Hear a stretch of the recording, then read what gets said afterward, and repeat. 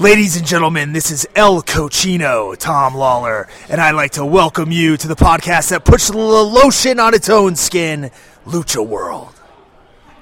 Bitchin'.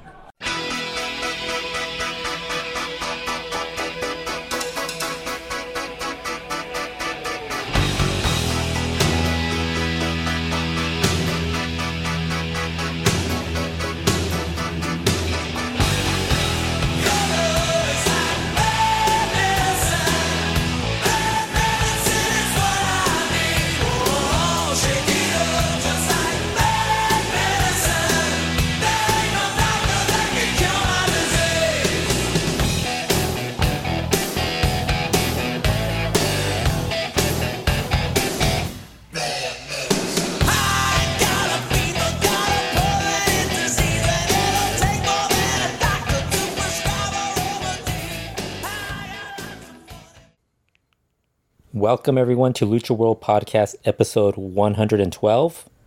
Fredo Esparza here, and this week we will recap Triple Mania 27 from this past Saturday, and also look back at Jushin Thunder Liger's farewell show in Arena, Mexico from July 19th.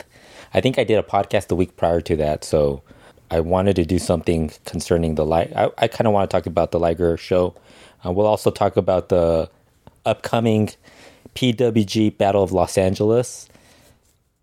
That happens later in September, and it looks like it's going to be one of the more... it's going to be very lucha-rific with so many guys coming in. A couple of guys debuting for the first time in PWG. So we'll talk about that. There's 2 more spots remaining, so... there's still a possibility that there might be 2 more luchadors. I'm guessing that might, I don't know. It kind of seems like they might be done with 7. So we'll talk about that as well. But first, we will talk about Triple Mania. It just happened this past week on this past Saturday, August 3rd. I thought it was I would say it was a pretty good show. Not, I don't know if it was a great show, just a good show. I thought the main event was really good, surprisingly good, considering who was in the match. But I think it had a lot of smoke and mirrors that helped it. And actually, I think everybody expected that to be part of the whole match. A lot of weapons and blood and interference to make the match a little stronger. I thought there were a couple of matches that were surprisingly good. A couple that you kind of expected to be good. And then there was like a match that I think everybody... Obviously, there was also the one match that everybody figured was going to be a bit of a train wreck. And then there was another one that everybody kind of assumed could go either way. But it ended up being a pretty good show. The production on the show is really good. It aired on Twitch. If you're not a subscriber, you could get, if you have an Amazon Prime account, you could get it as part of your Amazon Prime, the one free Twitch subscription you could get through that. Or you could actually just pay, I think it's like $5 a month, and you could watch Triple Mania. It ended up being about 5 hours, a little over 5 hours. If you watch the pre-show, it was way past five hours. I think it went about 5.5 hours total. I think I started watching a little bit before the first match. Actually, I started watching right when it started, and then I turned it off, and then I checked on Twitter, and the Cubs fan, via his Lucha Blog Twitter account, mentioned the show was about to start, and I think I got in right when they were introducing the guys for the pre-show match. But the prediction itself was pretty good. I had a minor glitch at certain points during the show. I don't know if it was maybe just my internet, because I didn't see other people mention it. But every so often, the video feed would kind of like die out. It might be just something that happens with streaming services. At this point, I'm just beginning to think it's just streaming services that have that little glitch. And if it's not anything too bad, nobody really complains about it. Early on, they actually had an audio sync problem that they really fixed very quickly. I watched the Spanish commentary, so the Spanish feed. I didn't watch the English one. I know they had a different person who was a part of the commentary team, teaming up with Matt Striker. But, honestly, it doesn't matter if you have Vampiro, Matt Striker, you put them separate and you put in somebody who's reliable or dependent or pretty good. It's still not something I really want to listen to. And, I know a lot of people kind of like aren't huge fans of Jose Manuel Guillen and Hugo Savinovich sometimes, because they do sometimes scream a lot, especially Hugo Savinovich. But I think Hugo, you kind of expect that out of.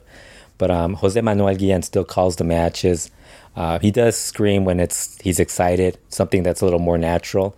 Whereas I think Hugo's pretty much, you already know he's going to do a tangana and all these other whatever other phrases he has. I never watched Spanish commentary in WWE shows that he was on, and I don't think I think he did the Puerto Rico I watched. He did some English commentary, but it was never this. It does get a little annoying after a while, but they're still a lot better than anything else they're going to have, or anything they've had in the past. So I didn't have a problem with that. The show opened, as I said, with the pre-show. Arcangel Divino, Astrolux, and Dragon Bane beat Aramis, Ares, and Toxin. It took me a while to figure out who Toxin was, because I was expecting Latigo to be in that match for whatever reason, since he's been on there a little more frequently. I think he's been on a few shows, but not recently, at least the ones that I've seen. But this was a pretty good match to start the show. It started off a little bit sloppy with Arcangel Divino and Astrolux kind of messing up a couple of spots early on, but they were okay afterwards. And I mean, you can't go wrong with these guys. Your typical strong opening match for AAA with a lot of big high spots, a lot of big dives, guys coming up with really creative stuff, especially Aramis, who did that really cool spot where he was carrying two guys. And I mean, you just got to watch that because it was really cool. I think I linked on the recent Lucha Report, the one with the Triple Mania results. I linked to the GIF with that move specifically because it was really good. Just a really fun match. Ares is really good. Aramis the same. I think all these guys have potential to be like stars of the future, and not just within AAA, but working independent shows. As soon as they get their visas resolved, and whatever the government, the U.S. government, whatever their mood is when it comes to letting people travel into the United States, at some point these guys got to be more frequently in the United States because they're really good. Especially Aramis and Ares. Ares is here a lot more often, and I think he's somebody that really needs to be on some of the bigger indie shows. If you're a U.S. indie promoter or somebody who like has the ear of an indie promoter, I would suggest you recommend Ares right now, since he does work more frequently in the United States. He's really good. I think Aramis at some point is going to be coming in. Dragon Bane's pretty good also. Like I said, all these guys really have a lot of talent. Really good opener. Just a fun match to start the show. So then we get to the beginning of the actual show, with the first match being the AAA mixed tag team match. Four-way. It's a four-way match for the AAA mixed tag team titles. And you had Lady Maravilla teaming up with Villano 3 Jr. against Nino Hamburguesa teaming up with Big Mami. Of course, they're the champions defending the titles coming into this. Sammy Guevara and Scarlett Bordeaux, and Australian Suicide and Vanilla Vargas. A lot of people were kind of like not really as high on this match. I just thought it was a pretty good match. I didn't think it was as bad as some people were making it out to be. I think there were some moments where you kind of like wonder what's going on with these people. I think Sammy, I don't know what it is about Sammy Guevara on these shows sometimes, but sometimes they kind of, I think because he's playing up his character, people just aren't as into him because he's playing the jerk. And but I actually thought this was a good way to open the show.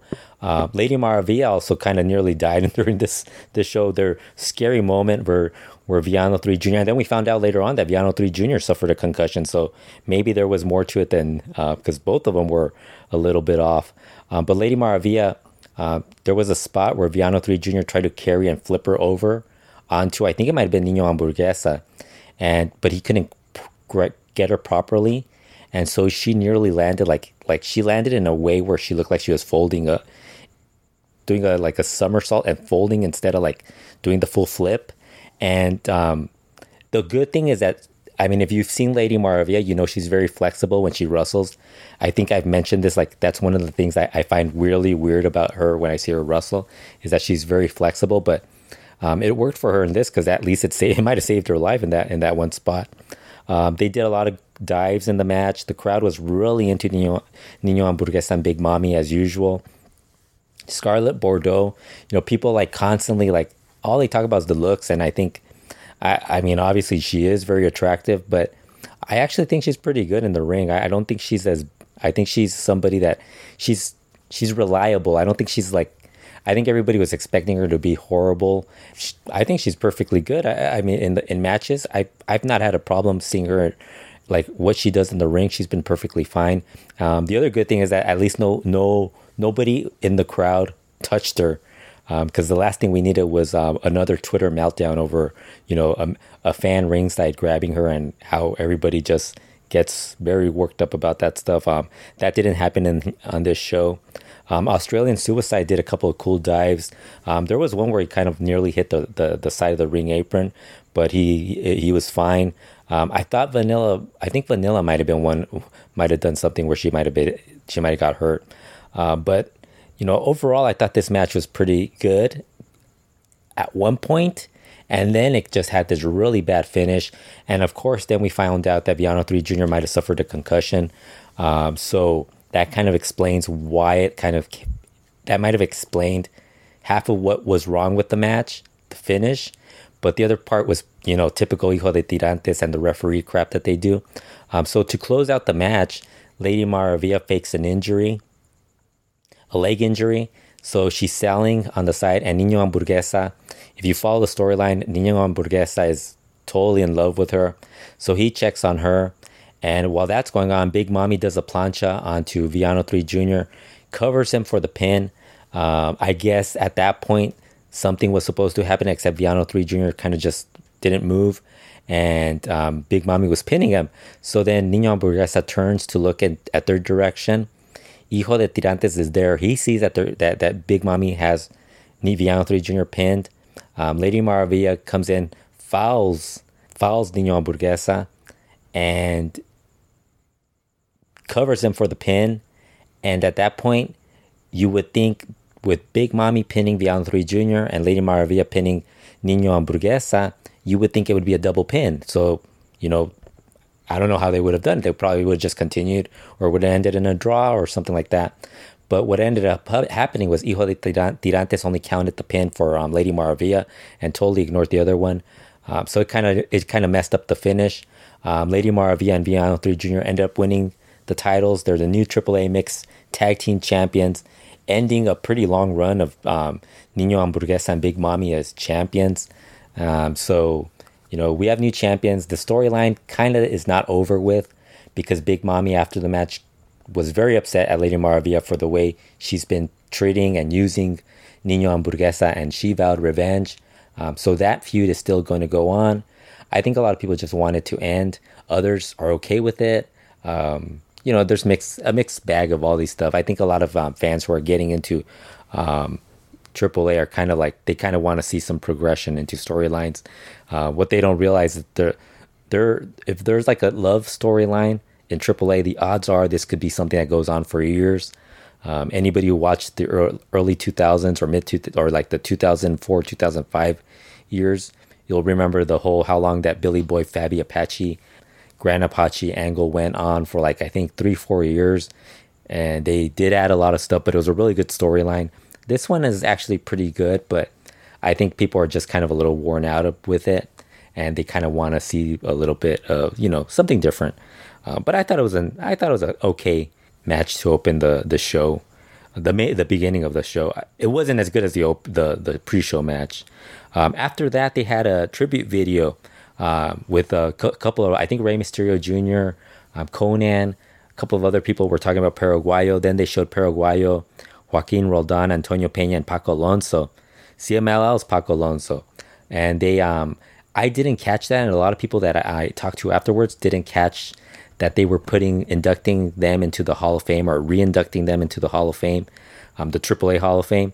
And because a lot of people were like, oh, that's a classy move that, AAA is recognizing Paco Alonso by adding him to that. But then once Mas Lucha sent out that tweet about how they were adding him to the Hall of Fame, I think a lot of people were kind of just saw that as, he's never been involved with AAA. And honestly, I think if you were going to add, if the intention wasn't to try to get Sofia Alonso to want to work with them, and they're probably going to say that it wasn't, because knowing some of the people that work for AAA, they're going to deny it. They would have, if that wasn't the case, they would have inducted Salvador Luteroth into their Hall of Fame, considering he's always been mentioned as the man who brought Lucha Libre to Mexico. He's always given that credit for that. So you would think they would have inducted him years ago and upset Paco Alonso and the rest of the family, but they didn't do that. They decided to do it at this point, and I kind of find that a little bit a questionable thing to do. I thought that was that was the only thing I kind of thought. They took something that was deemed classy, and then it kind of changed to like something that had a different motives going to it. After that, they Dorian Roldan and Silver King's family, his two sons, and Dr. Wagner Jr.'s Galeno del Mal and Hijo de Dr. Wagner Jr. They came out to induct Silver King into the AAA Hall of Fame. Well deserved. He was there for several years, on and off since I think 2008. So he's been there for a while, and he was a part of several storylines, and I think he was a talented wrestler, so I think he deserved it. A good addition to their Hall of Fame. Honestly, Hall of Fames, I think everybody has a different opinion of Hall of Fame. Some people take it a little more seriously, others don't take it as much. But it's a nice thing to do for the family and for Silver King's memory. After that, we had a three-way trios match for the AAA World Trios titles. These titles were, I think they mentioned on commentary that they were vacated by the Jinetes del Aire because, for those of you who maybe haven't watched TV or recent, or maybe haven't gone to their YouTube channel or read any of the news, La Parca had a sit-down meeting with Laredo Kid, Hijo del Vikingo, and Mystices Jr. And in that segment, he kind of felt that Laredo Kid had already surpassed them, and it was time surpassed being a trios wrestler. So he thought he should, and he was already becoming a superstar. So he kind of viewed him now that at a higher level, and so he decided to move him. He didn't move him. He suggested that they should let him go and add Golden Magic into the Jinetes del Aire as the new member, and everyone agreed with him. And so I guess at that point they decided that they would vacate the titles. I think they brought out the titles with them, but they did vacate them. And in the match, Hijo del Vikingo, Mystices Jr., and Golden Magic ended up beating Poder del Norte, which is of course Tito Santana, not the WWE guy, Mocho Cota Jr., Carta Brava Jr. I don't even know why I said that about the WWE guy. I think people listening to this show should already know that. And the Exotico trio of Pimpinela, Maximo, and Mamba. Now going in, I thought this match had potential as being good if they would have got rid of the Exoticos, but they were still in there. And surprisingly, this match was really good. I actually thought this was the best match on the card. Honestly, just thought it was really good. The new Jinetes del Aire and Poder del Norte were on fire in this match, and I really thought the Exoticos brought what they didn't limit the other guys in what they did, and actually Maximo did a little more than he usually does. Usually Maximo has kind of been mailing it in. He's kind of become La Mascara, where he just basically doesn't really do much in matches. He's more just the gimmick at this point. And so he ends up doing he actually had a really cool moonsault in the match also, and a tope. So they were just really good in this match. Hijo del Vikingo, stellar as usual. And, the other guys held their own in this. I think Poder del Norte I think that's the one thing that CMLL is missing right now. They don't have a trio like Poder del Norte underneath. Like, you have your top trios that are working the semi-main and the main event, but then you need that other trio that can work the second, third, fourth match. They don't have that right now, and I think that's something they really should consider, because if you've watched a lot of the lineups and even the shows that CML has, the Rudo side is so bad. I mean, they don't have, like, if Tiger isn't around, if Tiger, Virus, and, you know, I don't know who else they use for that. There's a couple other guys that they use. If those guys aren't around, it's basically Dark Magic, Sagrado, Mysterioso Jr. Although Mysterioso Jr. I think sometimes he could turn it on at points, but he's not really like, he's not at that, he's not what he was a couple of years ago. He's a little older, so he's not at that level. Okumura's in those matches, so you kind of have this big drop off in those matches, and I think that's something that they really should consider, like finding a trio that they could actually elevate some guys that can actually work that style, that can actually be good bases for the high flying guys, instead of having these high flying guys go work the openers and have them like just work with Espanto Jr. and Hijo del Signo and all those horrible guys. But yeah, this was a really good match. I thought this was, like I said, I thought this was probably the best match on the card. Other people said the main event was a lot better. I think it's if you're more into the blood and guts, you're gonna be into the main event. If you're more into the high flying and this match actually had some chair shots and stuff like that, so it wasn't just your traditional lucha match, but it was really, like I said, I thought it was a really fun match. Really, really impressed by Hijo Vikingo specifically and Poder del Norte as well. After that, we had the horrible Copa Triple Mania. This, I don't know why I think if AAA got rid of this match, and I know I feel bad because of all these guys that were in the match, they wouldn't have, I mean, they could have added them into something else, because there's a couple of other guys they could have just gotten rid of and done something different. But this match basically takes up, it didn't take as much time as that one with Jarrett I don't think they did it last year. I think they did it previous year. Jarrett and all those guys were in that match. I think that ended up lasting like an hour, just because they had more people in that one than they had in this one. This one they did have fewer people in the match. They had Eclipse Jr., Pagano, Chessman, Daga, Drago, Puma King, Averno, Superfly, Aerostar, Monster Clown, Murder Clown, Rey Escorpion, La Parca, and they also had Conan and Vampiro. Earlier in the show, I should mention, Conan came out and he said that he just came out and said he was gonna do something, and I don't know, he just riled up the crowd, and then he came out for this match. Pagano ended up winning the Copa Triple Mania, but one of the things that I didn't like about this was that you couldn't see like the eliminations, so nobody had any idea what was going on. Also, the pinfall or submission or over the top rope, sometimes you had a guy getting pinned, and then when somebody was getting thrown over the top, you didn't even see it because they were busy showing you the next guy coming in, or the guys on the side brawling, whatever they were just missing. The camera guys were just missing a lot of stuff. Some of the highlights from this match, Aerostar actually came in. They actually came up with I think it was a cool entrance, just because he came in from the rooftop, and he was on like some weird contraption that brought him down, and then he did a dive off of it. That was like a 20-foot drop, which I thought was fine.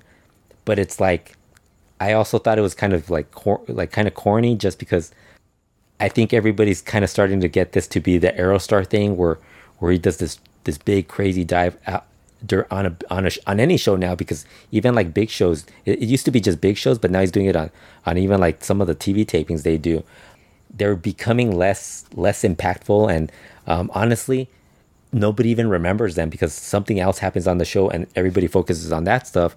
And on this show, that's exactly what happened. Within this, like the post match for this show, everybody forgot about what Aerostar did. And also, why do it on this show when you basically Aerostar doing a dive off of the 20-foot drop or whatever it was? Why do it on this show when you basically have Cain Velasquez, you have the mass match, and then you have the other surprises. You have the AEW people involved on the show. So it kind of like, it ends up being the 5th or 6th big story on the show. So it kind of makes no sense to do it. Like when Carvernario hits his plancha to the floor, usually you don't have anything else happening on the CMLL shows when he's doing it, because when he does it, it's a big show and he's doing the plancha to the floor, and it's usually during a big match for him. It's like a singles match, so it's usually one of the featured matches on the show. So when Aerostar did this, it was kind of silly. Konnan making his appearance was hilarious. He wore a Trump T-shirt that Microman Fever said looked like Hitler. At first I was like, At first I was kind of not sure about that, but then when I saw the picture of it, he was pretty right on it.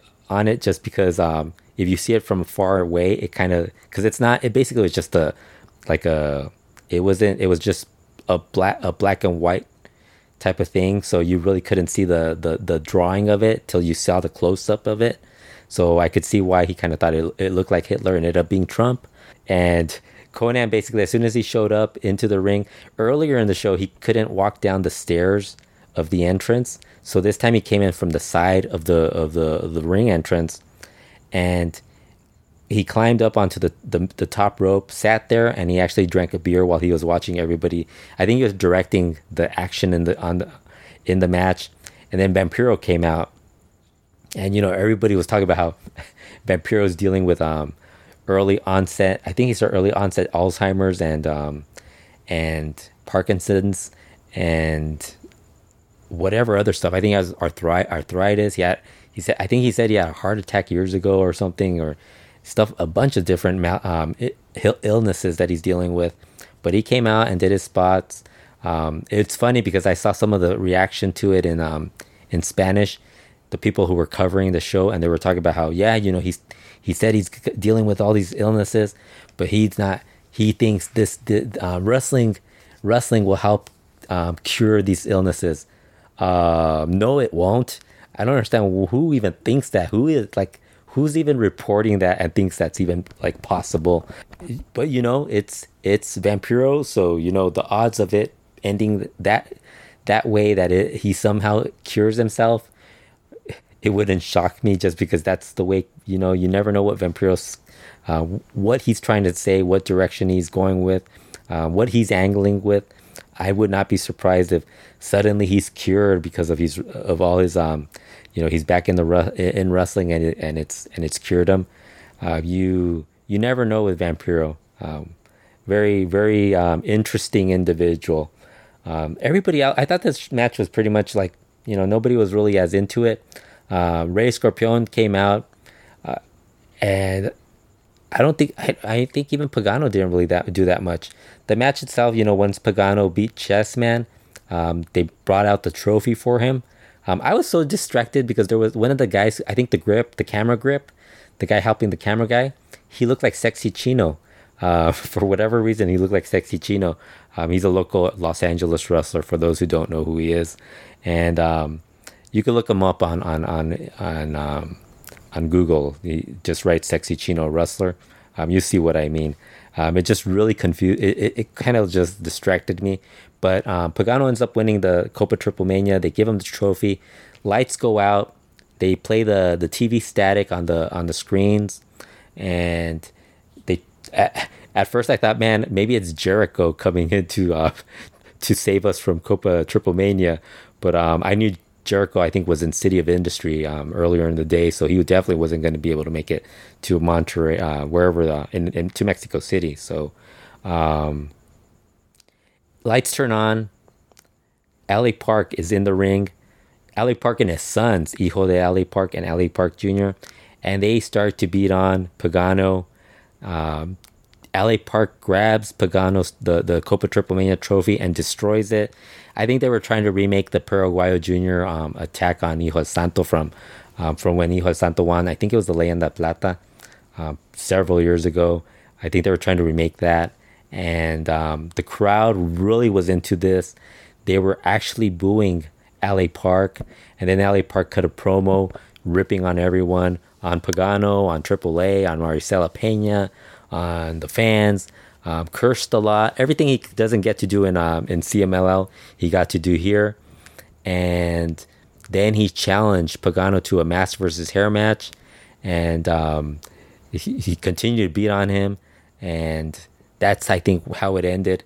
I don't think Pagano answered, or I think he might. I don't think he actually had a chance to answer because he was beaten up. So that's the big return for Ali Park to AAA, and that's. I think a lot of people. There was some people who weren't expecting that. I think with LA Park, you never say that never as far as where he's gonna be, because I actually thought when he showed up that he might end up being the surprise wrestler in the Kane match, the Kane Velasquez match later on the night. But no, he was just basically just there for this, and I think that really was a big that pretty much overshadowed Aerostar's dive. So that was interesting. Will be interesting to see if he comes back to CMLL. I'm guessing that's not going to be an issue because they did that last year with him working both promotions. So I mean, I think that means Ali Park has a shot at being on all three TV. In this year, I think he's going to end up being on all three TV networks and at least three TV networks in Mexico with Televisa, Azteca, and Imagen TV. So maybe I think he's probably been in a few others too. So after that, we had the women's TLC match. Tessa Blanchard beat Taya, Lady Shani, Fabi Apache, Chica Tormenta, La Hiedra, and the returning Ayako Hamada. Prior to the match, Kira showed up in a wheelchair and announced that she would not be able to wrestle because of an injury. She was then attacked by Chica Tormenta, knocked her off her wheelchair, and as that was happening, that's when they announced Ayako Hamada. I thought this match was... I don't know, I wasn't expecting much from this match, and I thought the match really wasn't that... I don't know, I didn't think it was... Like, to me, I thought it was an okay match, but it could have been way better. I think if you're going to have a TLC match, they should at least use a little more of the TLC. Other than Ayako Hamada, who, whenever she's in these matches... Actually, the thing I don't really like about the TLC matches is that if you're putting a belt or a title or whatever you want to call it up for people to go and out and reach from a ladder, there should be more effort in doing that rather than everybody brawling outside the ring and doing all these other things. There should always be somebody trying to climb up a ladder at all times, unless everybody's completely knocked out and somebody does a crazy tope suicida, they do the train dives and all that. It's understandable that everybody's out, but for the most part, I think at all points in time, there should be a little bit more of a focus and everybody trying to climb up the ladder to grab the belt. Also, I thought the camera crew really didn't catch a lot of... They didn't catch the finish, actually. They panned out to the women brawling, and then they came back and Tessa Blanchard was holding the AAA Reina de Reinas title that had just been vacated. I think most of the focus in this match was really Chica Tormenta's fall. The dive she did to the outside, or the drop, as I said. She actually, before that, Taya actually brought out a staple gun, and she stapled a picture of herself onto Chica Tormenta that I thought that was probably the best part in this match. I thought that was funny. I don't know if it should be funny when you're watching something like that. Shouldn't be comedic. I don't think that was the intention, but I took it that way. And then later on, Chica Tormenta, as I said, she was climbing up onto the top rope. I think she was gonna go through I think she had Taya or somebody on a ladder, and she was gonna do a dive onto her. And for whatever reason, the girl on the ladder moved out of the way, which was gonna happen. And then Chica Tormenta was supposed to go through the ladder, only she didn't do that. She ended up just grazing her arm on the ladder and going, she just fell onto the floor. It looked horrible. They had paramedics come out right away to check on her. Horrible drop. And I think that kind of took the wind out of the match and kind of distracted everyone from, I think from watching the match to being more concerned on how Chica Tormenta was doing. Later on, we found out she was okay. She tweeted out that she was doing fine, but still it was a nasty spill to the floor. I kind of think Tessa Blanchard's pretty good in the ring. So, but like I said, I think I said this on Lucha Talk when we did the reaction show. I do kind of feel that they shouldn't have done TLC with these women. I think they should have just done a Torneo Cibernetico or something, or an elimination match, just because I don't think this. You've had a lot of these women kind of like you're starting to build them up into something like the divisions. What has it been? Maybe the last year has really been when it's kind of moved. It's kind of picked up in the last year, and instead of like it being more focused in just wrestling, it kind of doing this type of gimmick match. I kind of think it wasn't the right time to do it on this show. It just didn't feel good. It didn't come across well. They probably should have done, if they would have done something a little more, just an elimination match. You had Lady Shani the past couple of shows where she's really kind of like been working more of doing a little more technical wrestling and being a little more of a submission hold type of wrestler. I think she could have done a little bit better in this match. She didn't get to do that stuff. I don't know. It just didn't have much for me. The other highlight in the match was La Hiedra getting, I think she got DDT'd or suplexed onto like a bunch of thumbtacks on the ring entrance. And I thought that was like an interesting spot, but I kind of would have preferred something a little just more without the TLC aspect of the match. After that, we got to the final three big matches, which were really the matches that everybody wanted to see. The sixth match was Cain Velasquez, Cody Rhodes, and Psycho Clown beating Taurus, Tejano Jr., and the surprise luchador, which was probably the least surprising surprise luchador of all time, Killer Cross. I think everybody kind of just expected it to be him. I don't know if I think AAA was probably holding out hope that they could find somebody else to be the luchador sorpresa and had Killer Cross kind of be just like the backup plan. If that wasn't the intention and they were basically all the time going to get Killer Cross in this match, they probably should just announce Killer Cross, and they could have done like videos with him, talking about what he was going to do to Cain Velasquez on the show. It would have made a little bit more sense for that. I thought the match was okay. I think it served its purpose. It kind of they showed you Cain Velasquez and what he could do in the ring, and he actually was pretty good in the ring.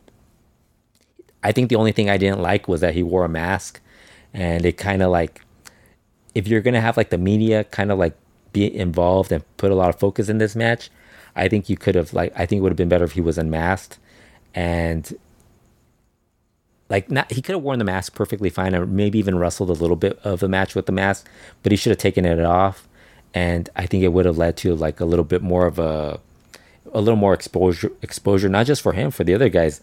I think it probably would have added a little more interest to the match from the mainstream media. But I thought he did good. He did very well. You could tell the early stuff he did were like stuff that if you watched his training with Psycho Clown, you kind of knew he was already like, that was something he was going to add into the match. I thought having him go against Taurus and Tejano more within in the ring when he was actually wrestling, that was actually the best way to use him and to get him, more of a, an easier go of his debut match. Because I think if he would have been in there with Cross, I don't know. I think that his involvement with Cross was mostly outside the ring when they were brawling, or whenever they would brawl, it was more him and Cross. Whereas when he was trying to do stuff like lucha, it was always with Tejano Jr. or Taurus. Cody Rhodes, I don't really think he added much to the match, other than that he did a really cool dive, that tope suicida to the outside, that Taurus was like a little bit, like if he would have just gone, like any other guy probably would have just like said, oh, he hit me with a tope, and he would have just landed wherever he was. Taurus, when he took the tope, he actually he flew over the guardrail just to make it like add a little more of a, whoa, this is a cool dive, and look at what he did to Taurus. And I thought that was him trying to make sure he gets on the AEW radar, and I'm sure he's already on it, because he's really good. Like I said, I thought there was I don't think we got a lot of Psycho Clown either in this match, other than the belt, using the belt. But I thought it was an okay match. It wasn't anything that I think it served its purpose because the fans were really into it, and Cain was there, and he gets some recognition, and it gets some attention.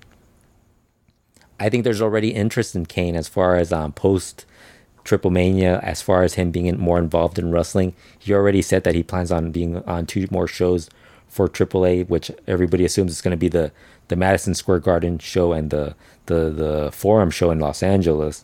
So that should be something interesting to see what happens with him as far as those shows.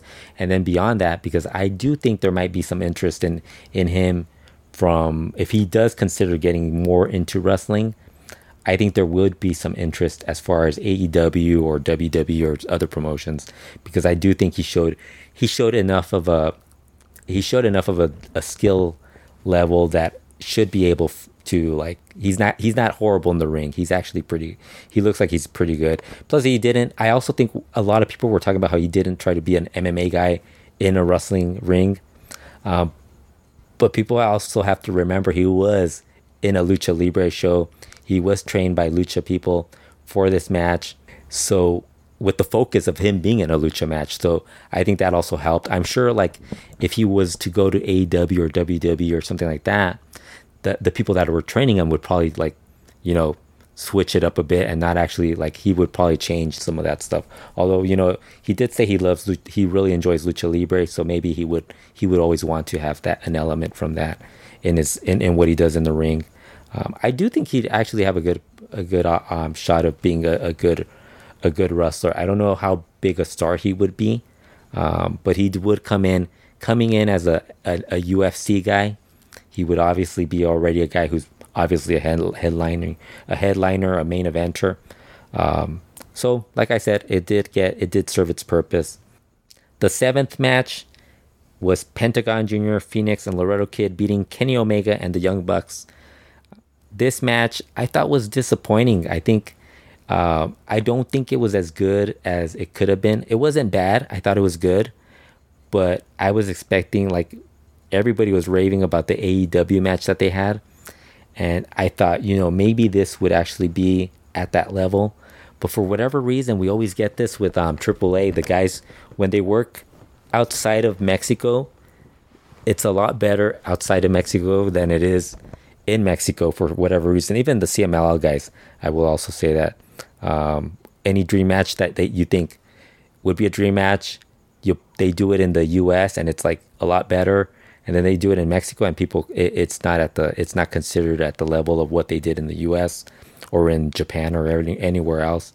I don't know if it's because the guys they're not putting in the effort.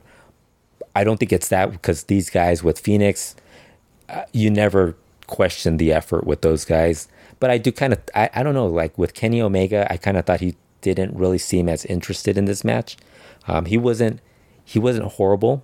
Like, I won't say they were horrible. I just thought it wasn't at that level of what you would expect. And also, I think the crowd, the other problem with this, with what they're doing with the AEW guys, the crowd isn't reacting to these guys. It's like, I think when they book these guys, they're kind of just booking them in a way where it's like, it's for the smart fans, and they're not booking them for the casual fans.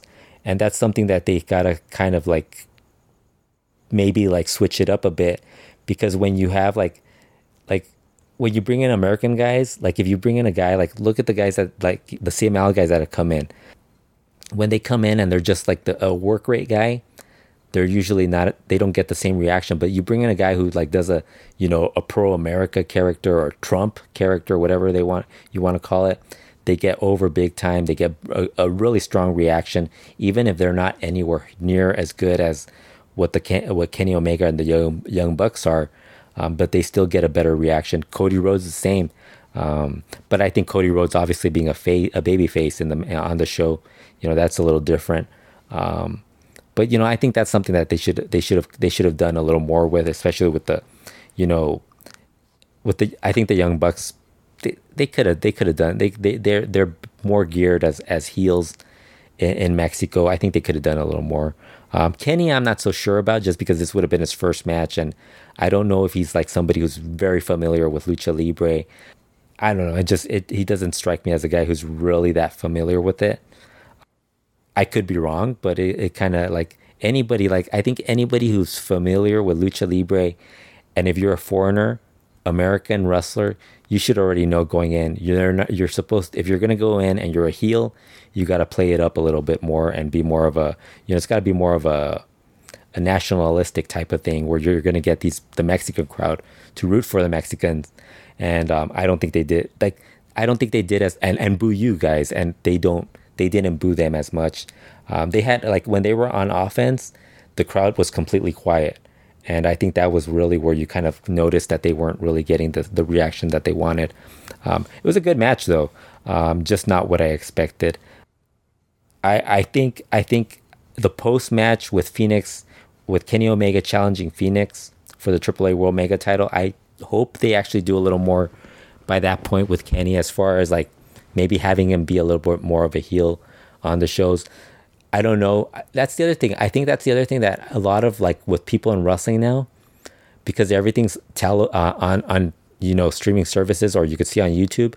I think, like, guys don't realize that you could be like in the old days, like in the old territorial days, or if even going back to the 90s, you could get away with being a heel in one territory or one promotion and be a babyface in another one, because there wasn't as much of there weren't as many people watching there wasn't a cross section of people watching these shows. Like, if somebody would show up in Mexico as a heel and was working like Chris Jericho. If Chris Jericho was a babyface in Mexico, and if he showed up somewhere else and was a heel, it wasn't going to be like this, this shocking news or anything. Like, even in Mexico when they were doing it, you used to have guys that would work heel in like in Monterrey, but then they'd be a babyface in Arena, Mexico. So, you could still, you used to be able to get away with it. I don't know if maybe now, because everything is on streaming services or on YouTube, or people in their minds think, on social media, they kind of think you can't get away with it. I think that they're kind of thinking we can't do this as easily as we used to. Also, I think that, honestly, I kind of wish they would have done something different with that match. I do think that they should have had Hijo Vikingo in that. I don't know, maybe they could have done something different. But like I said, I think AAA kind of wanted they weren't gonna say no to whatever AEW suggested as far as a match on this show. And then we got to the main event, which was Blue Demon Jr. beating Dr. Wagner Jr. in a mask versus hair match. And this was a bloodbath. Very early on, Dr. Wagner Jr. wore a mask. This was actually a cool intro, because they played a video building up showing you the feud over that last year, and they had Wagner and Blue Demon Jr. on these like stands, or on these things that were going to bring them down. I don't know what they're called, but they were on them, and they were staring each other down as they were coming down, and the video was playing.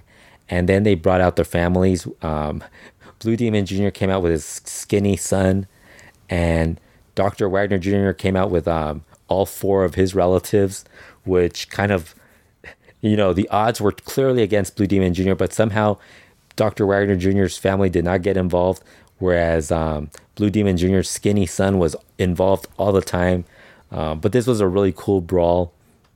I wouldn't even say it was a brawl. It was more just a spectacle, because, they did brawl a little bit, but a lot of it was more about, certain spots and guys bleed, and they were bleeding, and, showing you the emotion and the blood, and whatever weapon they were using, they would actually show you like the setup of what they were using it for.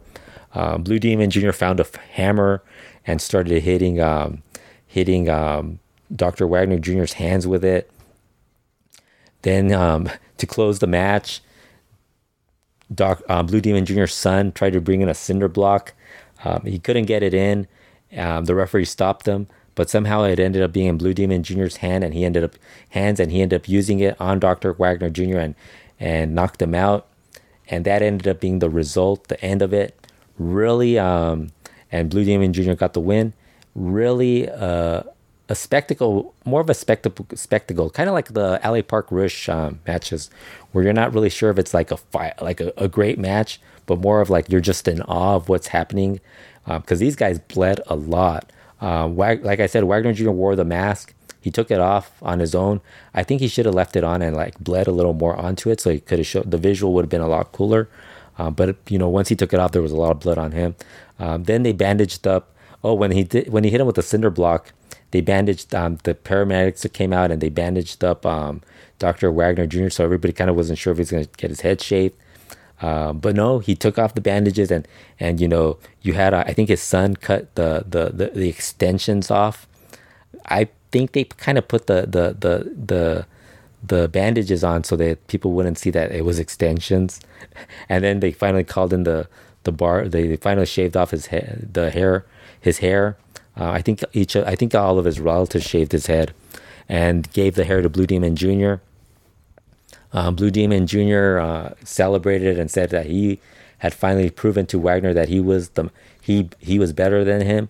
And Dr. Wagner Jr. announced that he was retiring, and he was going to let the legacy continue on and continue the feud and with Blue Demon Jr. and all of this was going on. So everybody just, it ended up being a really strong finish. Dr. Wagner Jr. retiring. The following day, Dr. Wagner Jr. said he wasn't retiring yet. It was going to take a process of 1 year for him to retire. But he's not going to retire. I mean, Alberto Patron said he was retiring, I think 3 years ago. He's still wrestling. So, whenever somebody says they're retiring, other than, a handful of guys, and Liger's probably going to end up being in that group of guys who does retire, they usually don't retire. And I don't think Wagner's going to retire anytime soon. He just kind of said that just to build up the whole thing. So that was Triple Mania. I thought it was a good show, like I said. I would say, if you're going to watch something, I would highly recommend watching the Mask versus Hair match, the main event. I would probably watch the Cain Velasquez match just because I think it was something, it was actually, like I said, it was an okay match. And then I would probably definitely recommend the three-way trios match for the AAA World Tag Trios titles. And I would recommend watching the pre-show match. Those would probably be the 4 matches I would definitely recommend.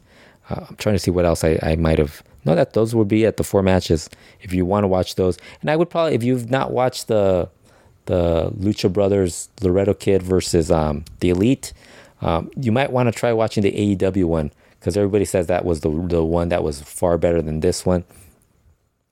This one, I think, like I said, I think it kind of didn't deliver as much as I had hoped, and I was expecting it to be like, at least, I was expecting like something a lot better than I don't know, I just kind of was expecting a little more out of them. But overall, I thought it was a good show.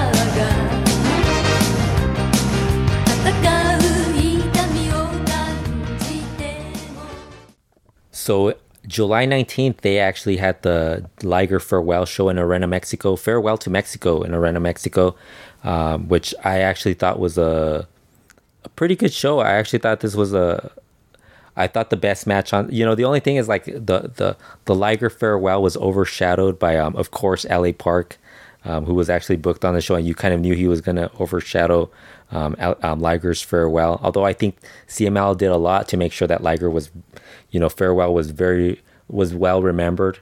I thought the show itself was pretty good. There were a couple of matches that I think kind of like, they had like moments where they were really good, then they just kind of fell flat.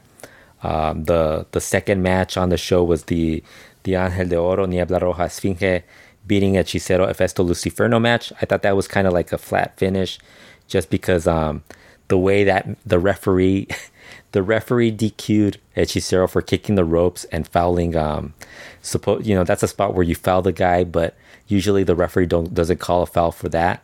And this time he did, and it made it even look even dumber because later on the show, I think it was done a couple of times later on, and there were no DQs or fouls or anything like that called in the match, or it didn't determine the match. So that kind of like was something that was a little bit of a disappointment. The Marcela versus Amapola title women's CML World Women's Title match. That match was really flat early on. It got better later in the match. I think the closing minutes of that match were pretty good, but the rest of the match was very average. I thought that was really, at that point I was kind of wondering how what they would do as far as the rest of the show. But the good thing is that Liger's Farewell, they were able to do enough where the main event with Liger was going to be something everybody wanted to watch. And the other thing was they booked LA Park, and then the match that followed the Marcela Amapola match was actually pretty good. As it was a Relevos Increíbles. It had the Nueva Generación Dinamita of Sansón, Cuatrero, Forastero, and they were teaming up with Volador Jr. to beat the Guerreros Laguneros, Euphoria, Gran Guerrero, Templario, and Soberano Jr. I thought this was a really good match. There was a couple of rough moments early on. As I recall, I think there were a few times where I think Templario missed a spot where he was going to do jump off the ropes and he slipped off of them. But and then there was a little bit of a they weren't in sync at certain points. The two trios, the two Atómicos teams, especially the Laguneros. Soberano Jr. mentioned it afterwards that he kind of felt he wasn't sure where to be with them because they're already they pretty much already know what they're going to do, so it was a little bit more difficult for him to do that. And it ended up being I think it started off a little bit weaker, but then it picked up and got a lot better towards the end. Really good match at the end. I would say the third fall was really what saved the match and went from being an okay match to being a pretty good match. But even that was that wasn't I think at that point you kind of just forgot about the match, because the next match was really what this show was really just took over everything. LA Park, Hijo de LA Park, and LA Park Jr. beat Rush, La Bestia del Ring, and Mystico. So you basically had the La Familia Real, the Park family, against the Muñozes. And the Muñoz family, everybody was wondering where Dragon Lee was. I think Dragon Lee was I think he was on vacation proposing to his girlfriend, and that's why he wasn't on this show. But this was really, really good, and I think everybody thought. And again, like I said about the Wagner Blue Demon Jr. match, more of a spectacle than anything else, because you really had. I think you had two different matches. You really had LA Park and Rush just bringing it. The crowd really into that, and then you had everybody else in the match that nobody really cared about. We did get the skinny wrestler showdown of Mystico and Hijo de LA Park. One of these days, Blue Demon Jr.'s son will be in this mix of the skinny luchadors battling it out. I think the best skinny luchadors match I've seen recently was in Oxnard, the Sin Límites. If you've never seen Sin Límite and Sin Límite Jr. from Los Angeles, from the Southern California area, they're two skinny guys.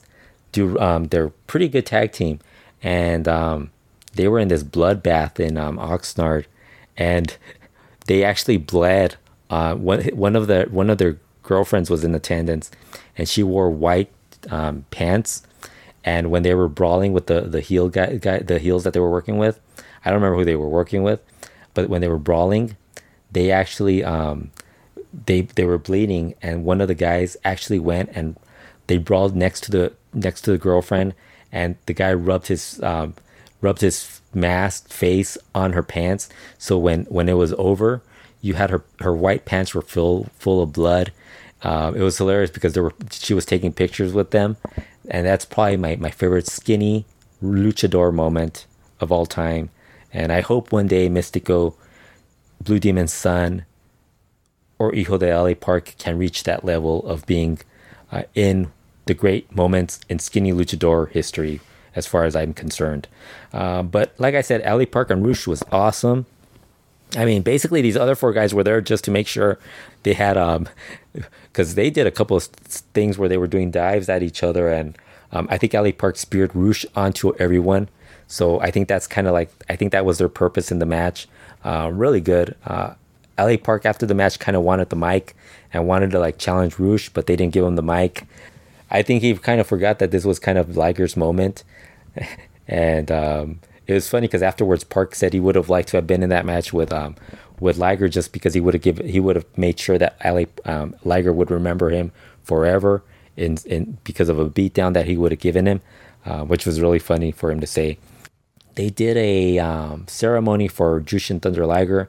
I think they brought in the ambassador for Japan in Mexico, and I don't know who the other guy was. And then Sofia Alonso was also there, and they gave him a plaque, and they just kind of like thanked him for wrestling and what he's done for wrestling.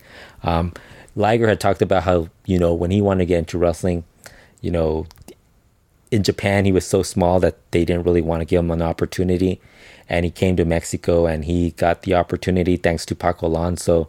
And you know, he came to the school, and when he met Paco Alonso was so impressed that somebody from Japan had come to Mexico to learn and train to be a wrestler, that he actually let him come in and not even have to pay the school fees to train there and to learn. So he always felt appreciated. He always appreciated what Paco did, and he thanked them afterwards.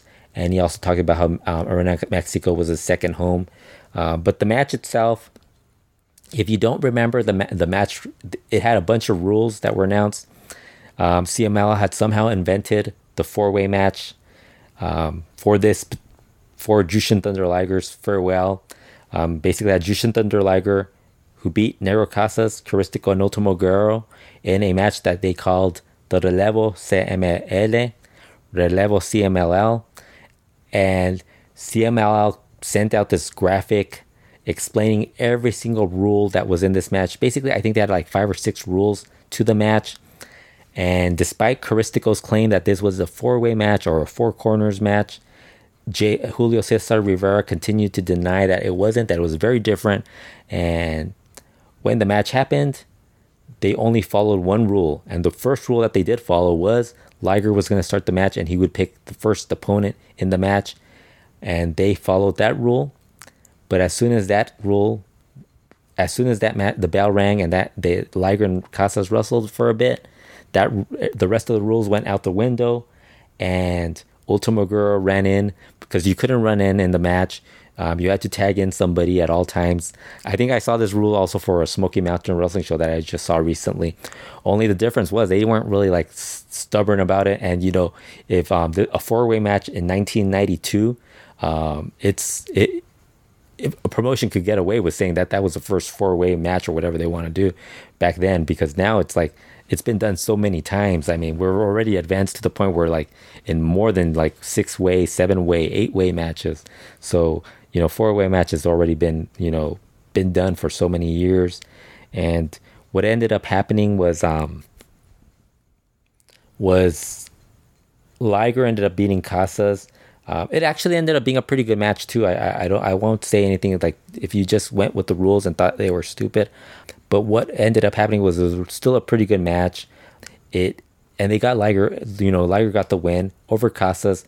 You know, as much as Ultimo Guerrero and Caristico liked being in the match with Liger,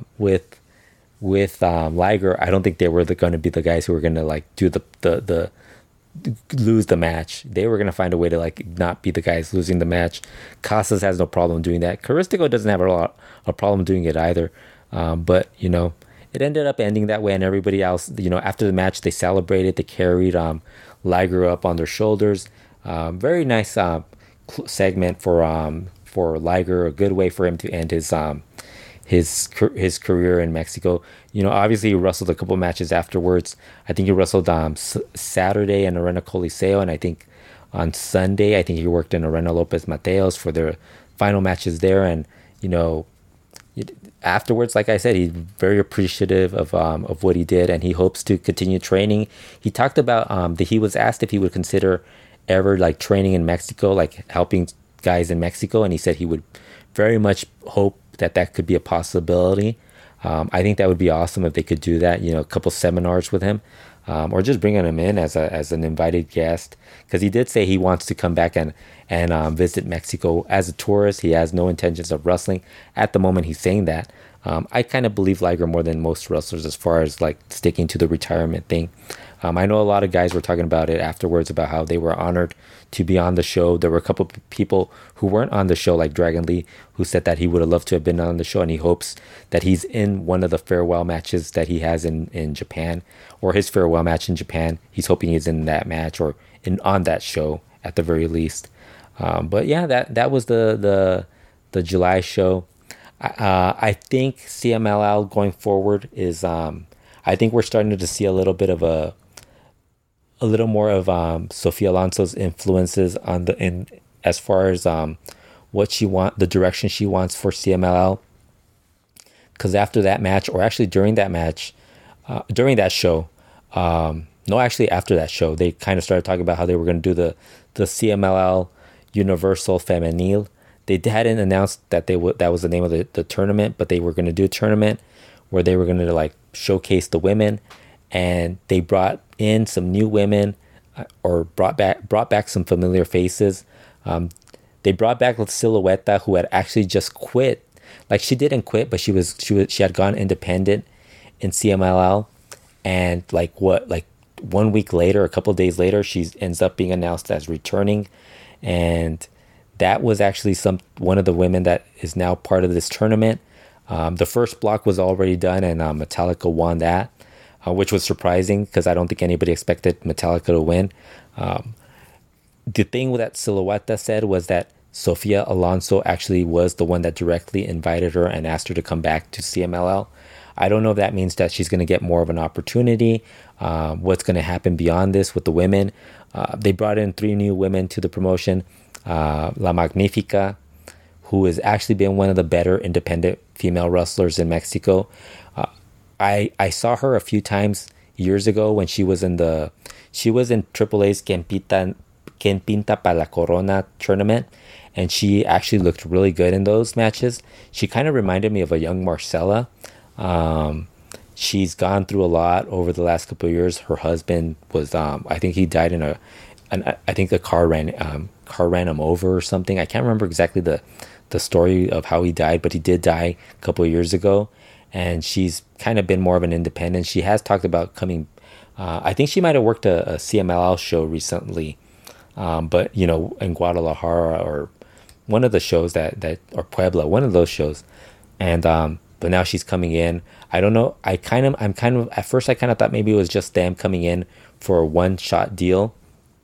But the other person they brought in 2 other people besides La Magnifica. They brought in Stephanie Vacker, and she's somebody from Chile, and she's been wrestling a lot in Mexico. And for those who don't know who she is, Stephanie Vacker is also married to Ricky Marvin, so she does have a little bit more she has more connections in Mexico. And she was actually wrestling for the Nación Lucha Libre promotion that Alberto just started up. And I think she might have just decided to quit that group, because I think she was booked in the August 4th show, and she ended up not being on that show. So I think she might be a regular now in CMLL. I'm not really sure, but I think that's what's the direction that they're going with. And the third person they added was the returning La Infernal, who hasn't been in CMLL in 20 years. And the funniest thing is that I think she's only wrestled a few times in those 20 years. If you're not familiar with La Infernal, she is actually the widow of Villano 3 and the mother of Hijo de Villano 3 and Villano 3 Jr. So she's now back. I think she's 43, 44 years old, 44, 45 years old, somewhere around that age. And she was in the first block, and she's older, so she's not as good. And 20 years not being in wrestling for 20 years, I wasn't like expecting a lot out of her, and she wasn't very good. but she was already better than like La Comandante, Tiffany, some of those women. Not that that's saying much, but she probably fits in with them, which is unfortunate because you don't really want to add more of those women. And I really think if somebody talked to Sofia Alonso and if she really wanted to make this division a little stronger, she really needs to like bring in a lot more impressive, better, younger women.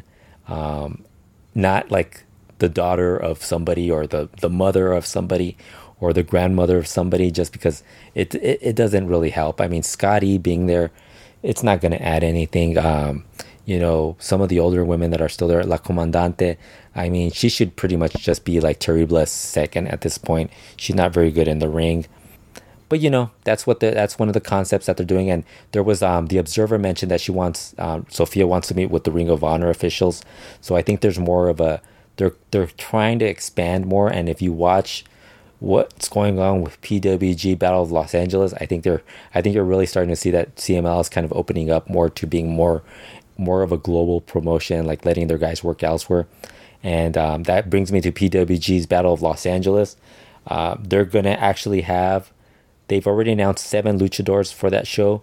Bandito, Phoenix, Taurus, Rey Horus, Laredo Kid, but they've also added CMLL guys, Barbaro Carbonario and Dragon Lee. That should be interesting. That should be, they still have 2 more spots left, so it's going to be interesting who else will be in this. Obviously, with Taurus and Laredo Kid and Phoenix being involved in AAA, I'm not sure how that's going to work out. I have a feeling that because those guys will come up with the whole they're not under contract to AAA, they might actually be able to get away with it. I'm not really 100% sure if that's how it's going to end up working out. I would hope that's what happens, because there's been times where that's kind of been the case. Should be something that I'm hoping that's something that happens, just because why would you have all those guys on the show and not have at least some interaction with them? It'd be kind of I hope that does happen. I think that's something else. Sofia Alonso has to talk with Ring of Honor. They need to get Bandito some CMLL appearances. I mean, he's gonna work an indie show in Arena Jalisco on Sunday. You can't tell me they can't get him in Arena Mexico on a Sunday if he doesn't have that available. I mean, come on, that kind of seems a little bit. I don't know. It seems kind of weird that they're not using that connection. Same thing. I think same thing with the Crash guys. I mean, if that's something they should kind of be a little more wanting those guys in CML, because who the heck is picking Cybernetico and all these guys to work these shows? They should be focusing on younger guys. Again, that's what I don't know what's going on with them, but hopefully that gets resolved at some point. But this Battle of Los Angeles looks like it's going to be really good. I think there's 2 cavemen on this show too, so that's another thing that's really interesting. I think I'm probably gonna try to get tickets to that, at least one of those shows. I don't think I could go to all 3, just because that would pretty much kill my expenses for the remainder. I need to have some money to go to other shows, or like for the holidays, buy gifts and stuff. So definitely at least one show. I'm thinking I might want to go to one. If not, there's other PWG shows. There's plenty of shows to go to. That's about it for this week. If you want more news, more updates, go to luchaworld.com. Also, check out the Patreon page, patreon.com/luchaworld. I just posted Kurt and my podcast with on Paraguayo. Like I said, I think I'm gonna do a Paco Alonso, Sofia Alonso podcast, basically talking about Paco's career, and then also talking about maybe Paco's run as the boss of CMLL, and kind of like what to expect from Sofia Alonso, or what could happen as far as Sofia Alonso taking over. I think a lot of people kind of underestimate women in charge of wrestling promotions, because there really hasn't been a lot of women running wrestling promotions, but they've run some territories over the years, not just in Mexico, but in the United States as well. So, and also I think in Japan, I think Baba's Widow ran it for a bit, but she did, pass the baton over to Muda and a couple of other people to do it. But I there's some possibility. I think I think I'm not as negative as far as Sophia taking over, because she seems bright and doesn't seem like she's going to be totally insane as far as what goes on in CMLL.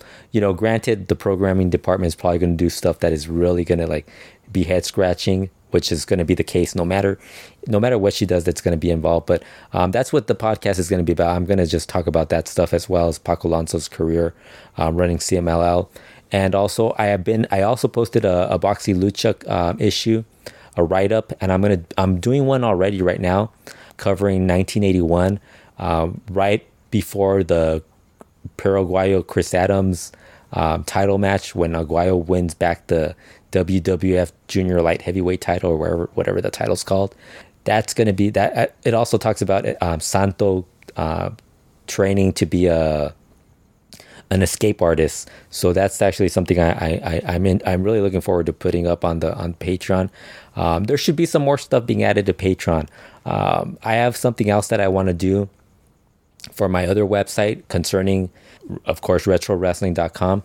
I want to do something else with that. I kind of want to do something that it doesn't keep everything like separate. You know what I mean? Because I think a lot of people, when they do podcasts or do anything wrestling related, they like to separate everything. Like, they like to keep lucha in one area, they like to keep the Japanese wrestling in one area, and then like they like to just focus in WWF or WWE or whatever you want to call it. Over the years, of course, that's what I'm referring to. Or they like to, like, if it's a territory, they stick to one territory, don't talk about something else. I kind of want to do something that's going to be a little bit different. It's going to be a podcast, obviously, but I want to do something a little different with that. That won't be coming up for a little bit, but stay tuned to that. That's something that I've already been talking to a couple of people about it. They seem interested in they like the idea, the concept behind it. It should be interesting, but that will probably be added on the Patreon page. But like I said, check all that out, luchaworld.com, patreon.com/luchaworld. Thanks again, everyone, for listening, and we will talk to you guys again soon.